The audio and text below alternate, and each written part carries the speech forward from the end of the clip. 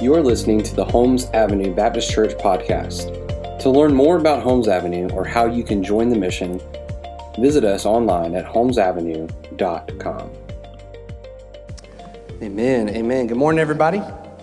Good to see everybody here. And those of you that are joining us online, welcome. If you are a guest, I'm Bryan, one of the pastors. I'm grateful that you would join us today. This is an opportunity for us to conclude our sermon series through the book of Psalms. This summer, we have been journeying through the book of Psalms, much like we did last summer, and we have come to the conclusion of it for this year.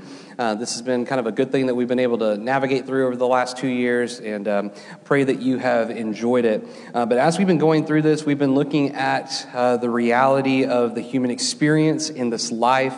And at times we've seen psalms of joy, psalms of lamenting, psalms of praise, psalms of just working through pain and wrestling with things and even asking questions. And I want to encourage you as we look at this psalm today, and just think ahead for next week as well. Next week we're going to dive into a 4-week series on prayer. And we're going to be calling it Radical Prayers. It's an opportunity for us to look at some big prayers to be asking of God in our relationship with Him, in the way in which we live, work, and play, all of those things. So I really want to encourage you over these next 4 weeks especially to join us and help us to see what God has to say in these things. I remember when I was in elementary school and also in middle, I really struggled in those years because as I was going through those times, much like I am today, I was a bigger guy, and there were a lot of bullies that I had to navigate going around and being near and all of that. And I remember just late elementary through middle school years, people that I hoped were my friends or that I thought were my friends, they ended up not being my friends. And I really struggled in that season because I was like, man, I want to be known by these people. Like, I want these people to know me and get to be my friend and care for me, and I do the same for them. And I just kind of felt like I was just wandering through, just really navigating some really difficult times during those years. And I remember when I got into high school at North Charleston, I really began to find that good core group of guys and gals that were really good friends of mine that really stayed true. There were some that still came and went throughout the time, but I remember just reflecting on that time, especially in elementary and middle, where it was like, man, nobody knows me. I don't know anybody. I don't have like this solid relationship with people. And I was longing for that. I wanted people to know me, and I wanted to know them. I want to ask you today, have you ever experienced that? I'm not just talking about in school. I'm talking about in life. You ever just gone through and just been like, man, I don't feel like anybody really knows me.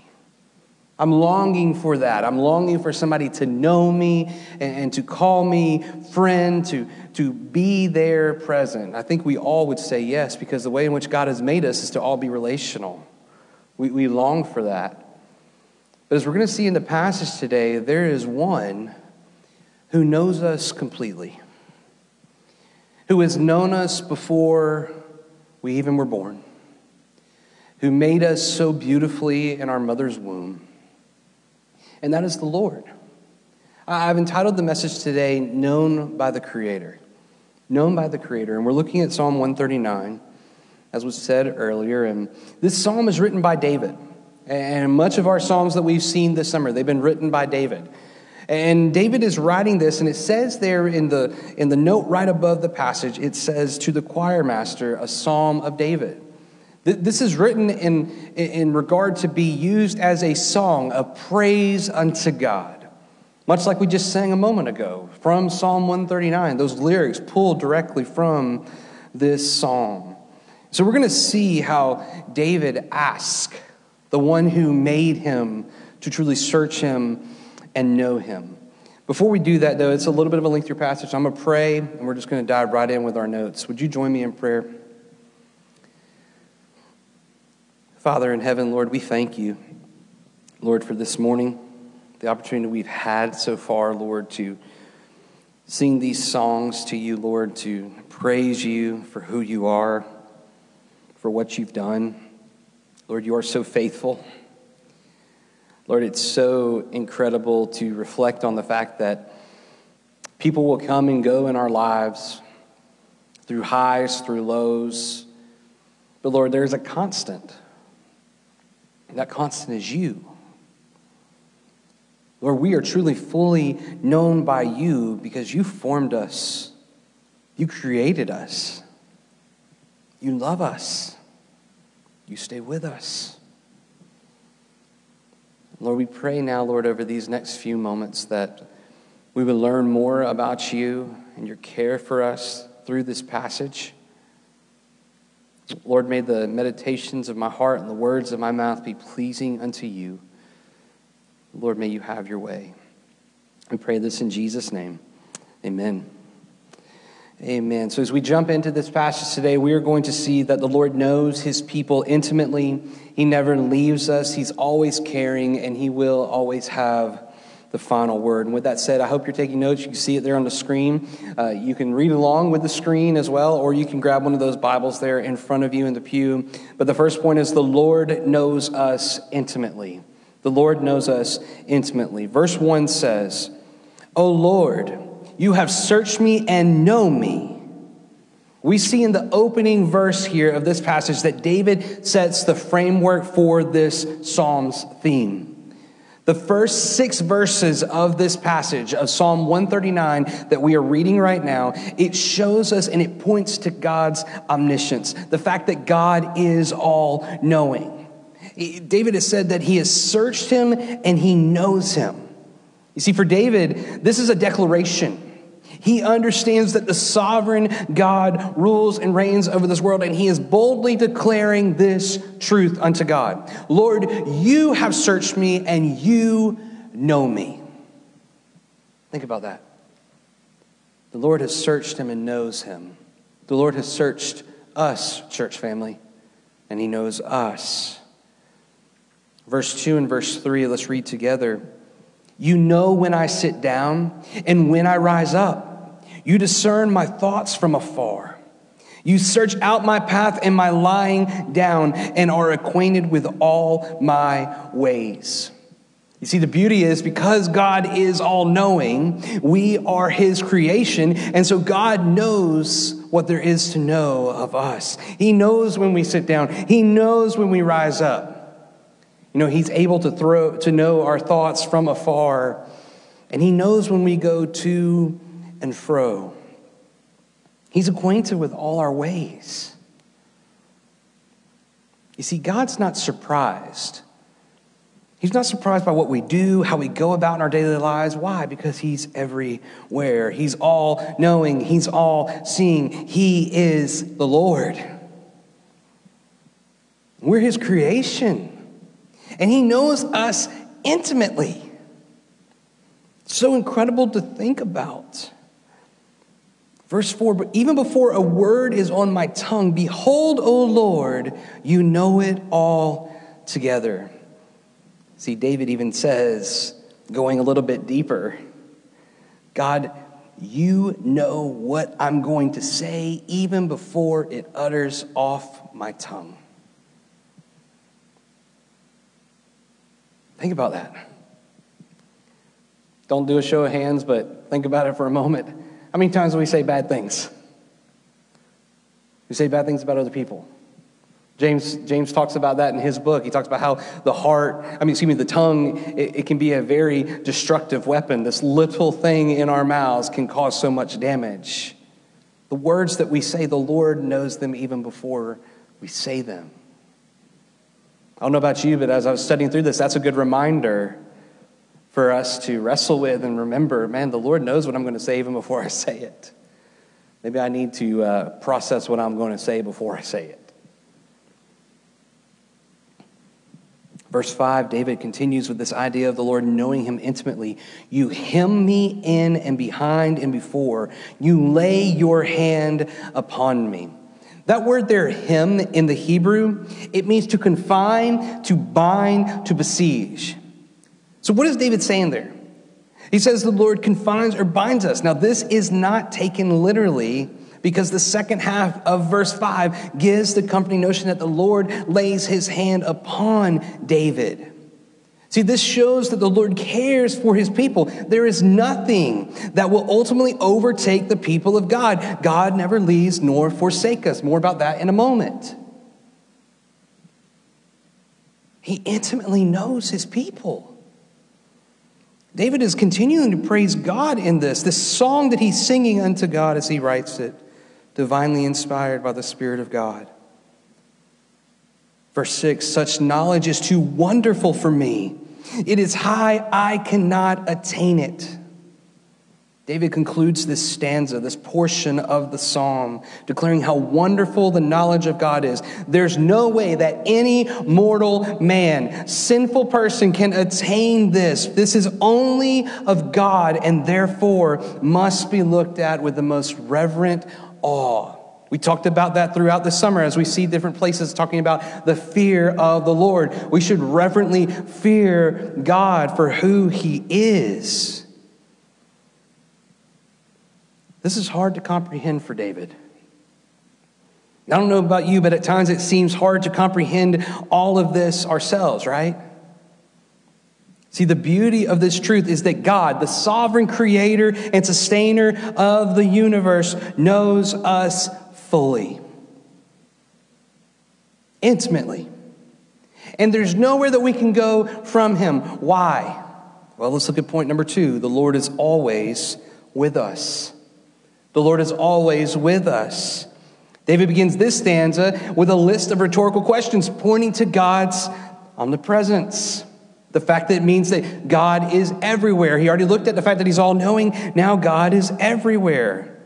Verse 7. We read in verse 7, where shall I go from your spirit? Or where shall I flee from your presence? He's asking this rhetorical question. Where am I going to go? There's nowhere that I can go. Why? Verses 8 and 9 together read, if I ascend to heaven, you are there. If I make my bed in Sheol, you are there. If I take the wings of the morning and dwell in the uttermost parts of the sea. He gives this idea and he points to the fact that these two different opposites, these two examples of these opposites are being used. Heaven and Sheol, and the wings of the morning and the uttermost parts of the sea. He describes how everything in between all of that, it is all the Lord's. He is present. He is there. Heaven, Sheol, the place of the dead. When he says they're the wings of the morning, it's the farthest east as the sun rises. The uttermost parts of the sea, the far end of the Mediterranean to the west of Israel. So it gives us this picture, up, down, left, right. The Lord is everywhere. Where can I go? I can't go anywhere without you being there. Verse 10 tells us, even there your hand shall lead me and your right hand shall hold me. Even in the two cases of polar opposites, the Lord's hand shall lead his people and his right hand shall hold them. I don't know about you, but that should bring great comfort. Because if the Lord is everywhere, if the Lord intimately knows us, the promise is there from the scriptures, from the Holy Spirit divinely inspiring David as he pens it, that the Lord will hold us. He will be with us. He will guide us. Verses 11 and 12 read, if I say, surely the darkness shall cover me, and the light about me be night. Even the darkness is not dark to you. The night is bright as the day, for darkness is a light with you. You see, when we get there to verses 11 and 12, David begins to contemplate hiding from God in the dark. Dark as night. And just as Danny Aiken, the commentator, he's the president of Southeastern Seminary, he says in the commentary, that is a foolish thought. It's a foolish thought to think, man, I can get away from the Lord in the dark. Why? Darkness is not dark to God. He sees everything and everywhere, no matter the darkness. Verse 12 again declares this truth. No matter what we do to retreat in conviction of our sin or go into hiding, God is there. I'm reminded of Jonah. Remember the story of Jonah? God calls Jonah to go to Nineveh. And instead of Jonah going to Nineveh, he flees and goes the opposite direction as if he's going to run away from God. Yet what does the Lord do? He gets thrown out of the boat. Jonah gets swallowed up by a whale. God still is like, man, where are you going to go? Gets spat out into the land. Like, you can't run from me. If God knows all that there is to know of us, and he is always with us, then that should tell us something. We've already seen highlights of this as we've been going through with the hand of the Lord being upon us. It means that number 3, the Lord cares for us. The Lord cares for us. See, now we see God's omnipotence, his unlimited power. And David describes this in a very intimate way for the reader to understand. He created us in our mother's womb. Let's read 13 through 15 together. For you formed my inward parts. You knitted me together in my mother's womb. I praise you, for I am fearfully and wonderfully made. Wonderful are your works. My soul knows it very well. My frame was not hidden from you when I was being made in secret, intricately woven in the depths of the earth. You see, we see right there in the beginning of that part of verse 13, David says for. It's to connect what he's already said between the first 2 stanzas to now. It's because of these things that the Lord formed and created us. Only he can do this. Only he could do this. He created us. And he formed our inward parts. Think about that. You see, going through biology class and anatomy, you see just how intricately the human body is created. All of our organs, every bit of our internal system, it is a masterpiece created by the Creator, God. We see the way in which we have all of these internal organs and how they function and why they function and what they're there for. How things are all connected. The Lord knit them all together in our mother's womb. Verse 14 is a declaration of praise from David to God. Knowing all of this about the Lord, we are fearfully and wonderfully made. Such a beautiful truth. Think about that. Each of us distinctively made in the image of God. Each and every one of us. Think about that. If you look at your hands, no fingerprint of anybody else matches yours. Such a grand design that God created. Forming us in our mother's womb. This is our mighty, majestic God. Then when we get back to 15, it says they're being made in secret, intricately woven in the depths of the earth. Don't want you to think that David there is saying that God creates us in the earth. He's using this poetic imagery. Remember now, Adam was created from the dirt. But what he is saying there, it gives this poetic imagery there of the darkness, the dark of the womb there, God creating us, forming us together. But what does David say going further from that? 16, your eyes saw my unformed substance. In your book were written, every one of them, the days that were formed for me, when as yet there was none of them. Don't miss that. Before we were formed, the Lord knew us. The Lord knew that we would come. Before we were formed, the Lord knew our days. They're all written in his book. Even before the days started, the Lord knew them. How incredible is our God? It's fascinating. Only he could do this. This shows the importance of the human life. That God would take the time to know us and create us.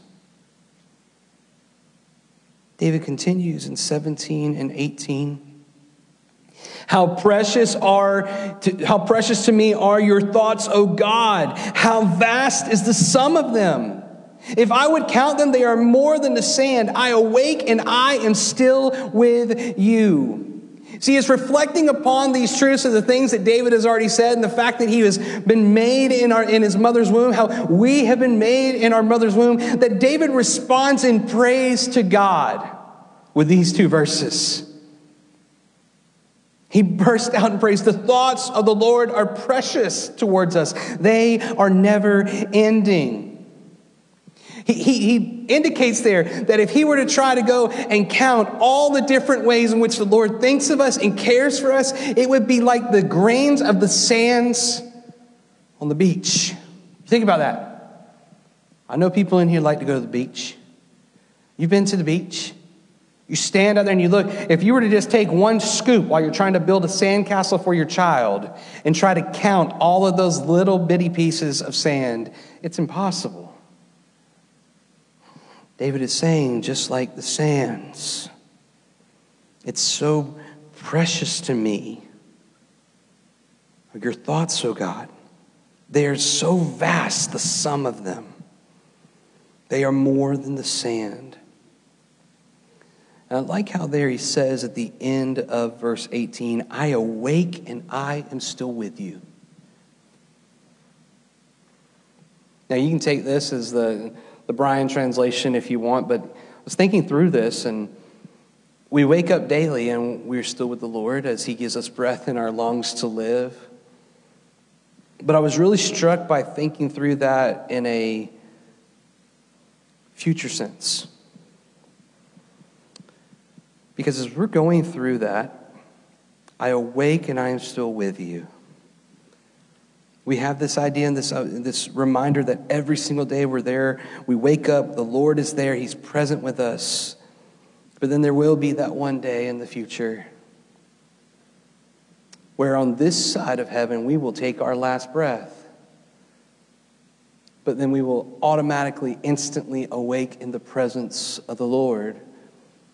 And we will be with him forever.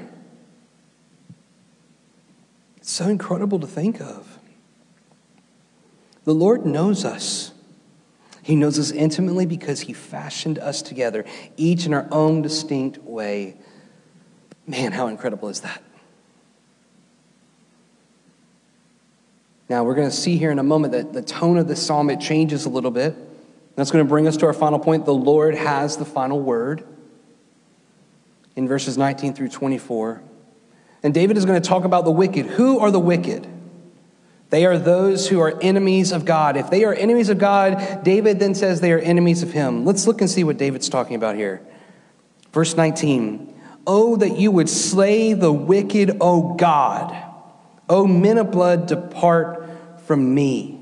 David asked God to slay the wicked, to slay the enemies of the Lord. He wants nothing to do with it. He says, depart from me. And then in verse 20, he goes and says, they speak against you with malicious intent. Your enemies take your name in vain. He describes there what the wicked are doing. Those who are enemies of God. Their intentions are malicious. They take the Lord's name in vain. One commentator I was studying, he even indicated that this could describe using the Lord's name for false or deceptive purposes.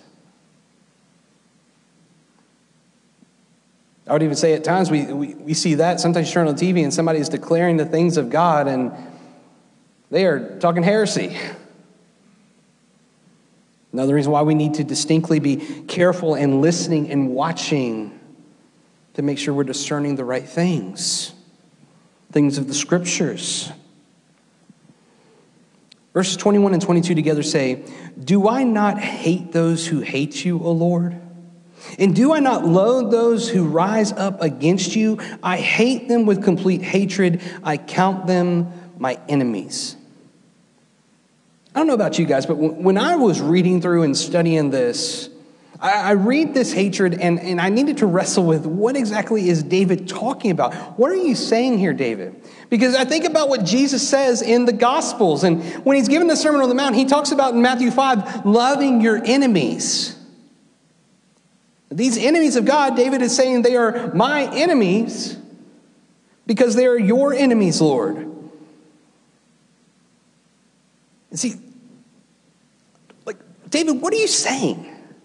What is this hatred that you're talking about? This idea of hate here is to reject and oppose. And as I was thinking through that, I found this quote by John Piper, and it'll be on the screen. It's a little lengthy, but I wanted you to be able to see it. He gives some helpful thought on this. He says, we will grant the psalmist, usually David, who speaks under the guidance of the Holy Spirit, as the foreshadowed Messiah and judge, the right to call down judgment on the enemies of God. This is not personal vindictiveness. It is a prophetic execution. What will happen in the last day when God casts all enemies into the lake of fire? Revelation 20:15. We would do well to leave such final assessments to God and realize our own corrupt inability to hate as we ought. Let us tremble and trust God, lest we fail and find ourselves on the other side of the curse. Do I not hate those who hate you, O Lord? See, we see that and we hear what David is saying there. And as Piper points out there, it's not this personal vindictiveness. Like we're not going out trying to do harm to those that are against the Lord, but it's also pointing to a future. Pointing to the future time on the day of the Lord, when the day comes, Jesus returns, and we are there at the final judgment. And those who are the enemies of God, who are not redeemed by the blood of Jesus, are cast into the lake of fire, eternal punishment. See, because the reality for each and every person that walks this planet is one of two eternal destinations. One is eternal life with God through Jesus Christ, the way, the truth, the life, and his finished work on Calvary's cross. Then there's the other reality, those who do not know Christ, the eternal separation from God, the gnashing of teeth, the reality of being alert and seeing and knowing that you are separated from God. It's continual.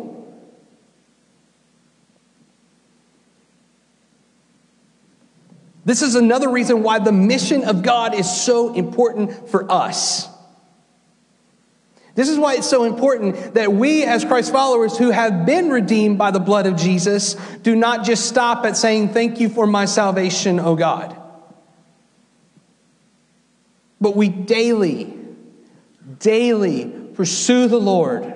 We daily, as we engage the scriptures, think about the people that we desperately want to see come to faith. We pray for them. We share the gospel with them. And prayerfully they come to faith and they join the family of God. The mission is so important. It's so important that we point to the cross, that we tell people what Jesus has done, the good news of the gospel. And then let's end with 23 and 24. Search me, O God, and know my heart. Try me and know my thoughts, and see if there be any grievous way in me, and lead me in the way everlasting. I'm going to go ahead and give you a preview. We're not going to spend too much time on this right now, because in 2 weeks during the Radical Prayer Series, we're going to look just at these two verses and understand just how impactful that request is of praying that to God. David knows how deceitful his heart can be. Jeremiah tells us in Jeremiah 17 that the heart is deceitful and wicked. He asks the Lord, search my heart, try my thoughts. He wants the Lord to make way of any grievous way. He's asking the Lord, make it known what sin is in my life that I need to repent of and flee. David's asking the Lord to examine him and convict him of that sin so that he can be led in the way everlasting. Let me ask a question. When's the last time we did this?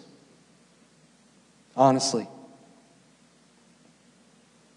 When's the last time that we said, you know what? Humbly, Lord, I come before you, and I ask you to search my heart.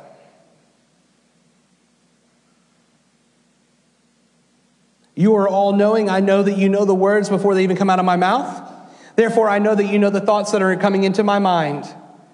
Search my thoughts, search my heart. And Lord, convict me of that sin that is buried so deep down that I don't even realize it yet. When's the last time we prayed that?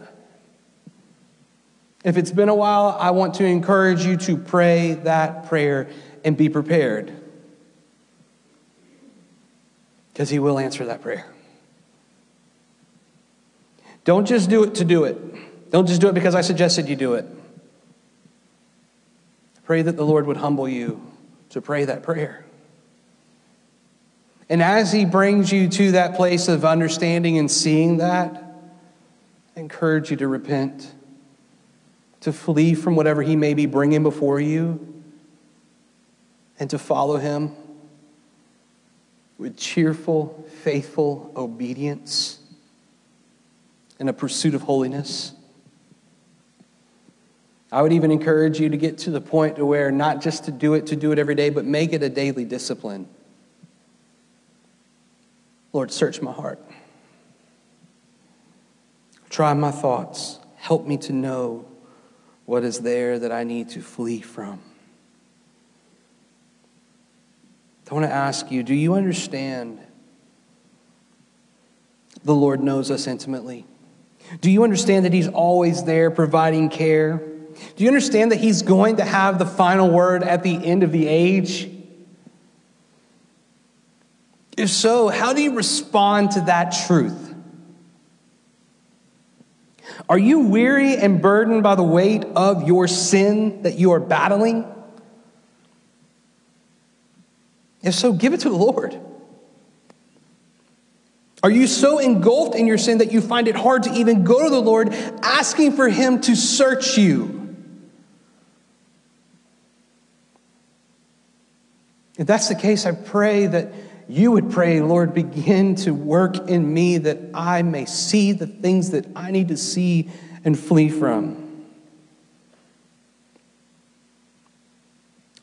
Are you tired of running to and fro to find what can make you feel loved and accepted when the one that can give you that and so much more already knows you because he created you? He knit you together in your mother's womb. You are fearfully and wonderfully made. Do you know the one that fully knows you? Let's go to the Lord in prayer. Father in heaven, Lord, we thank you, Lord, that you know us. We thank you, Lord, that you are the one who created us, who formed us in our mother's womb, who knows all our inward parts. Lord, you brought it all together. Lord, you know the things that we're going to speak before we even speak them. You know the thoughts that come into our minds. So, Lord, for everyone within the sound of my voice, God, I pray, Lord, that they would truly seek you, that we would ask you, Lord, to search my heart. That we would ask you, Lord, to try my thoughts. Lord, that we would ask you to please convict me of my sin. And Lord, please lead me in the way everlasting.